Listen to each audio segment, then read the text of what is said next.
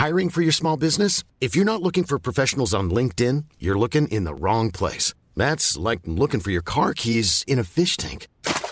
LinkedIn helps you hire professionals you can't find anywhere else, even those who aren't actively searching for a new job but might be open to the perfect role. In a given month, over 70% of LinkedIn users don't even visit other leading job sites. So start looking in the right place. With LinkedIn, you can hire professionals like a professional. Post your free job on linkedin.com/people today. Hey, it's Ryan Reynolds, and I'm here with Keith, co-star of my upcoming film, If, only in theaters May 17th. Do you want to tell people the big news? All right, I'll do it. Sign up now and you'll get unlimited for $15 a month and 6 months of Paramount Plus Essential Plan on us. MintMobile.com/switch. Upfront payment of $45 equivalent to $15 per month. Unlimited over 40 gigabytes per month. Face lower speeds. Videos at 480p. Active Mint customers by 531.24 get 6 months of Paramount Plus Essential Plan. Auto renews after 6 months. Offer ends May 31st, 2024. Separate Paramount Plus registration required. Terms and conditions apply if rated PG. Rouleur Longreads is supported by Lacquer Bicycle Insurance. Lacquer is a team that looks out for each other. Their collective cover is made for cyclists for life on and off your bike. Lacquer has flipped outdated traditional insurance on its head. No more fixed up-front premiums. Instead, your monthly contributions are based on the collective's claims that month. Your maximum monthly price is capped, but the savings are all yours. Plus 80% of your money goes straight back into the collective, fixing, replacing, helping, whatever. And the other 20% keeps their wheels spinning. It's as simple as that. And when things do go wrong, Lacquer's got your back. Claims are handled by experts and usually agreed within a day, so no depreciation or excess. Lacquer does not do annual contracts locking you in. With Lacquer, if you want to leave, you can, anytime. If you're new to lacquer.co, you can get a £10 credit by signing up today. Use the code ROULEUR.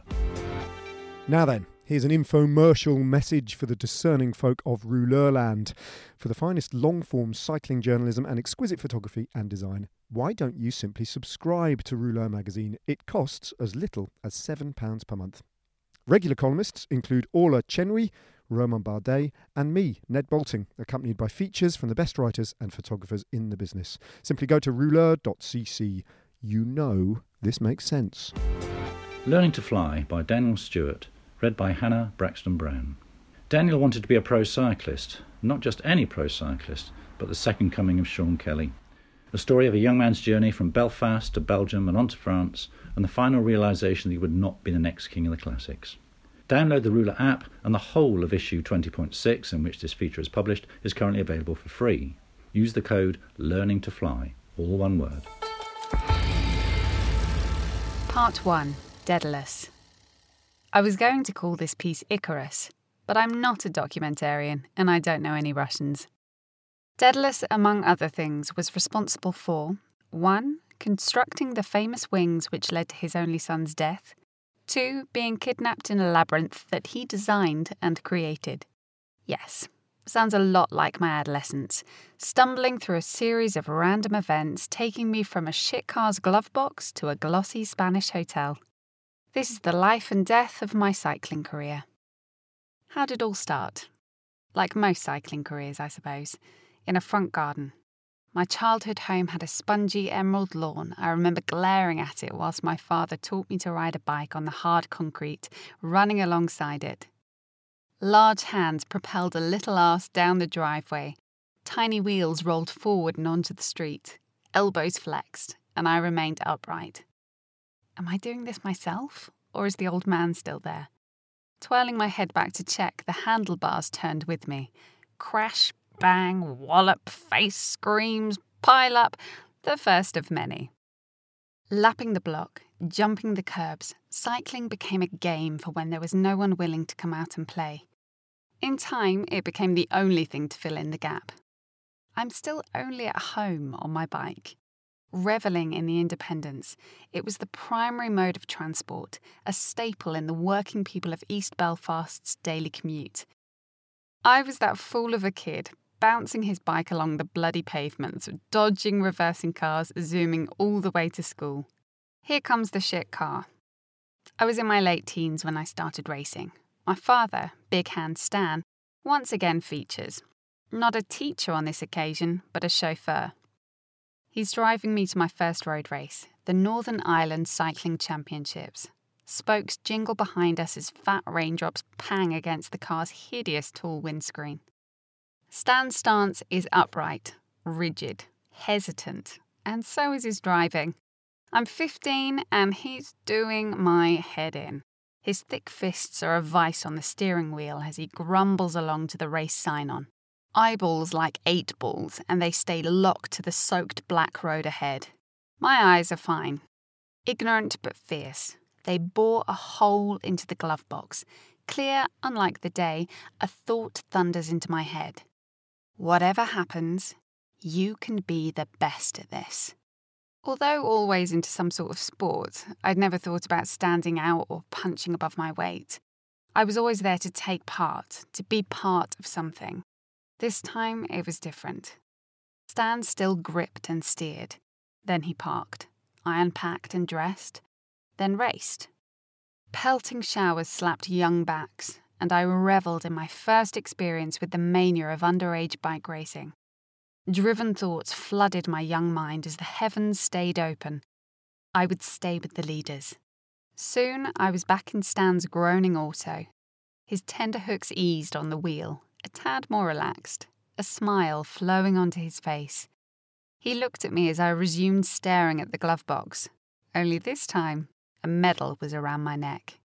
Summers passed and weekends whistled by. I've a lot to thank Big Hand Stan for. There for my first podium, there for my first win. He was also there for my first stream of tears, witness to that first tantrum. But he wasn't there at school, and school was a fucking drag. Nearly 7 years out of education jail, I still feel the same about it. Jesus isn't coming back, and neither is the stupefied realisation that school days are the best of one's life. If peer-pressured paranoia, sandwiches that taste like plastic and washed-up teachers telling you how to live are the best days, kill me now.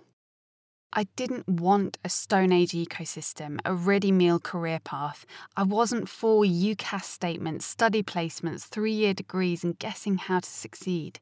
I needed anarchy. A world with a clear winner, always the strongest, the smartest, finishing first. Throw away the protocols, policies, processes. No thanks to 9 a.m. and waiting for the clock to strike 5. I craved a wave of noise, colour and zeal, klaxons, chaos and beep. Moments to unfurl on a team car bonnet. Opportunities to be hurled like live grenades, forward and back until they explode. I wanted to be riding or lying down or sitting up or eating up. Anything else was wrong. This awe-inspiring, time-consuming wave is cycling. I wanted to ride that wave to achieve perfection. I wanted to be a professional cyclist. Ryanair flights are the cheapest to Charleroi, the Harlem of Belgium. For a cyclist, there's not much to see, apart from the terminal and train station. Once upon a time, a Belgian couple turned up there to collect me, and as an innocent boy, wet behind the ears, they loved me like their own son. They took me to more races than my dreams could imagine, and they endured me christening myself as the next Sean Kelly. I lacked both the atrocious Carrick accent and the prize money to stump up the plane fare home. However, a hunger was born, to hunt for a glint, a sprint, and a win. Kermissen are where a cycling soul is born. Across the villages of Belgium, these day-long carnivals are the pulsing arteries of the ultimate cycling nation. A hamlet in the middle of nowhere shuts down for the day, its epicentre transforming into a neon sanctuary of bumper cars, bouncy castles and arcade games. Around the carnival will lie a scale-electric track of lanes, car parks, towpaths and driveways, all fair game to be melded together to create a racing circuit. Sometimes 10 kilometres long, sometimes 1. Traffic furniture will never be taken into consideration. The format will always be laps. Laps mean sprints, sprints mean primes, and primes mean prizes. After a couple of years, I was winning sausages from mid-race sprints, maintaining podiums amongst the bookies' big names, and gradually progressing to the type of odds a seasoned gambler may be inclined to take a punt on. Each way, of course. But I didn't go to Belgium for sausages. I came for wins. The ferocious hammer in my head sparked a decision. You're too skinny. You won't turn pro here. I had to go to France. Part 2. Plain Mad Civilian. Have you ever seen One Flew Over the Cuckoo's Nest? I mean, you don't have to watch it. Keep reading. Essentially, Jack Nicholson acts as this mad but sane criminal surrounded by actual mental patients. Starting his time well, he teaches mute Native Americans how to play basketball and the like. But then, within a vicious world of lobotomies and controlling nurses, the mad but sane criminal becomes a plain mad civilian. In this story, I am Jack Nicholson. By the end, you'll have to tell me who the nurse is. Let's introduce ourselves to the madmen. Exhausted from the boredom of Belfast, I opened up our home computer. Born a millennial, the online safety forums drilled into me from a young age droned around my head as I scoured for a stranger to help me in my flight to cycling stardom. On Facebook, I found one. His name was Serge, and he is our first madman.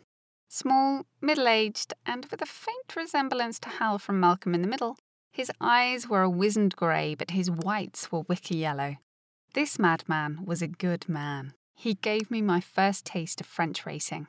With his EC Mayan team, I explored the gorgeous greens of Normandy, racing all over the northwest of France. Plouay and Fougères became landmarks in my cycling career, as did the local style of racing. A large loop from A to B, followed by a wicked lashing of finishing circuits. I fell in love. Attacking was the language. Never is there a breakaway in French amateur racing, only a brief escape group, a whittled-down peloton, or a strong and smart winner. I had found my cycling arena, but you didn't find your place. Correct, I didn't find my place, remember? Serge was mad, after all. Moving up into the team apartment in Mayenne, I became a lodger in a top-floor flat. No lock on the door, but 2 Estonians, a silent Dane, and a washing machine you had to put your hand inside to operate. Conditions were bleak, but the sun was out and adventure is captivating. I rode around Le Mans, Evron, along the Isère Canal, and enjoyed my cycling. France was fantastic, but I had to find another place to stay. If I was going to, this country would turn me pro. Cue next madman. Facebook coming to the rescue once again. The man was Jean. Moreover, the dude was Jean. He had opted for a profile picture from The Big Lebowski. Eyebrows, sideburns, stories, smokes, that was Jean. A policeman, journalist, agent, businessman, team owner. You name it, he could do it. To this day, I still don't know what he actually was. But at this moment, I didn't even know what he looked like. After 40 minutes of waiting in the car park of Nantes Atlantique Airport, I realised that Jean wasn't coming. Stomaching an expensive phone call, the roaming charges ticked away as the flatline doot, doot of the French internal call tone burned into my eardrum. "Hello?" Jean answered, belligerent as to who it could possibly be. Now, I clenched my fists. I notified the dude who it was. "Daniel, where the fuck are you?" I didn't know Jean. I didn't know what he looked like. I had no concept of where Hennebon was on a map. All that would change. I would soon ride for them. Between many occasions of idiocy, the Bretons taught me finesse. I could not batter them all, but I could climb. And with my brain, I could win. I came to France with a fire for success truly burning. In Brittany, it all started to click. I would soon become strong and smart. 2 seasons went, trophies were gathered, and a Spanish December came. In the grand hotels of Calpe, cyclists are only seen in the winter, just as bats only venture out in the dark. I'm Daniel Stewart, but it could be under Kurt Bogertz. I'm here with Ann Post Chain Reaction. Cycling has taken over the hotel. Funny-looking SRAM group sets decorate Katusha bikes. Fabio Aru clops along the polished hotel floor, not concerned for the caretaker's workload for the day. But then again, he is the current Campion de Vuelta, so does he need to give a shit about anything? Laptops, mechanics, soigneurs swarm from all sides, even when, "Excuse me, your passport, please?" I chuck it over. She can clone the battered document for human trafficking purposes if she wants. Just give me the key to my room. I soon find out what the Grand Hotel used to look like because I'm staying in it. A world before the prostitution of air miles, a time of amber upholsteries and squeaking spring mattresses. I chuck my bag on the bed to prove my point. Who's sharing with me? What's the Wi-Fi? When's dinner? The 5 W's of professional cycling. But you only register 3. Where you are can be anyone's guess. And why you're doing it? Well, why are you doing it? Dinner is now. Pray the hotel is prepared. If the restaurant is closed, cyclists will howl and hiss until it opens, a collection of hungry lone wolves without a pack. Dinner is a buffet, a tourist's delight, a cyclist's fright. So much choice brings so much pressure. Although identical to the normal slats of ceramic found in most kitchens, a cyclist's plate is a palette for them to illustrate themselves as a monk or a monkey. Opt for the opposite of all the foods you actually want and bring them back to the table, smiling, convincing every soul you've welcomed this wholesome meal into your temple of being on a daily basis ever since the last training camp. Table manners.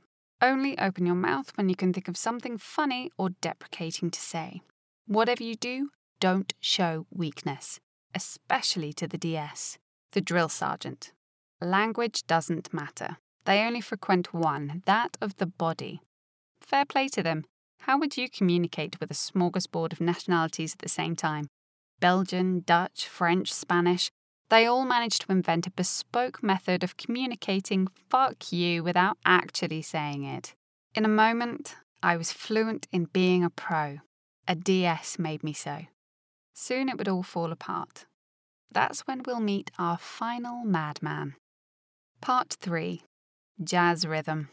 Close the gap in a line-out. Get that gap from the bunch. Is it big enough? Between lifetimes, between triumphs, there is always a gap. Are you filling yours? When people learn I was a professional cyclist, the same line of inquiry will follow. And believe me, I've told a lot of people. Why did you quit? I never tell them the truth. Entertaining an assortment of answers. They're almost always bollocks. Here are a few examples I've churned out in the past. Number 1. Stating the travelling involved was a chore. I mean, most airports suck, but I'd much rather travel from Ypres to Estonia than Herne Hill to Holborn, like reality has me doing now. Number 2. The life is not glamorous. I once saw Perito Rodriguez gather his family around a 3-star hotel's dining table a week before Christmas, which looked pretty abysmal. But then again, I once drunkenly vomited myself into unconsciousness in an underground station, which I suppose you could say looked worse. Number 3, it's not good for planning a family. This one is balderdash. I quit being a pro when barely 21. A family was not on my horizon. Other things were. The real answer is depression. I am Daedalus and the King, building the labyrinth and trapping myself within it. I am the nurse and the madman. I am the reason I stopped professional cycling. Lean, fit, and strong on the outside, feeble, scared, and weak on the inside. I just couldn't fucking do it. Every time I got on my bike, I was sickened by how privileged I was. I'm literally doing what I love whilst layers and layers of people below me don't have homes, go without food, will never receive guidance, live without hope, and yet I am able to spend my life with all of this, as well as opting to ride my bike as a full-time occupation, and still I don't get the result I owe to all of them. The necessity remains for me to fill every moment I can muster with action and achievement. If I don't do that, I am letting down everyone else who could avail themselves of the opportunity and do better. I think you would agree that the real answer would kill any conversation. I talk about depression openly, and initially I saw myself as some sort of philanthropist, Maybe a white Martin Luther King. That works, right? In reality, I vent because it still hurts. I don't know why I have depression, the same way we don't know what to do with this life we're given. That's why some of us drink, others cycle, and I try and pitch to Rouleur around writing about it all. Usually, around this time, I would venture into a life lesson and why it's worth it. There's still hope left and more reasons for you to give me a pat on the back about getting over myself, or as we would say in Belfast, catching yourself on. But the truth is, I haven't. There's still times I can't get out of bed. Still times I can't talk to anyone without wanting to cry. I cried when I learned Adrian Costa lost his leg, even though I only met the bloke for a coffee when he was doing some power tests with Quickstep. I doubt he even remembers me. I cry when I reminisce about the fantastic professional cycling experiences I once had. Only last week I cried at Forrest Gump when he learns he has a son, immediately points to himself and demands the mother tell him whether his child has the same mental disabilities as him. Will that be me if I ever learn I have a kid? I also laughed at the part where Forrest comes up with the shit happens bumper sticker idea. I do catch myself on sometimes because we do get caught up in our emotions. Cycling still provides an escape to get away from it all. Cycling fills the gap. I'll not leave you with a lesson to learn, but a poem to like. Written about the real Harlem, the period is in the 30s and 40s. The setting is an ever-expanding New York. Streetlights are yet to be installed in Harlem, unlike the rest of the city. So at night, things are dangerous, messy, and uneasy. Just like the Peloton, both inside and around it. Langston Hughes puts all that behind him in his word honey. Just as I now put all my real stresses behind me, still cycling, but outside the professional cycling bubble. Lenox Avenue, midnight. The rhythm of life is a jazz rhythm, honey. The gods are laughing at us. The broken heart of love, the weary, weary heart of pain. Overtones, undertones, to the rumble of streetcars, to the swish of rain. Lenox Avenue, honey, midnight, and the gods are laughing at us. You have been listening to Learning to Fly by Daniel Stewart, read by Hannah Braxton Brown. Download the Rouleur app, and the whole of issue 20.6, in which this feature is published, is currently available for free. Use the code LEARNINGTOFLY.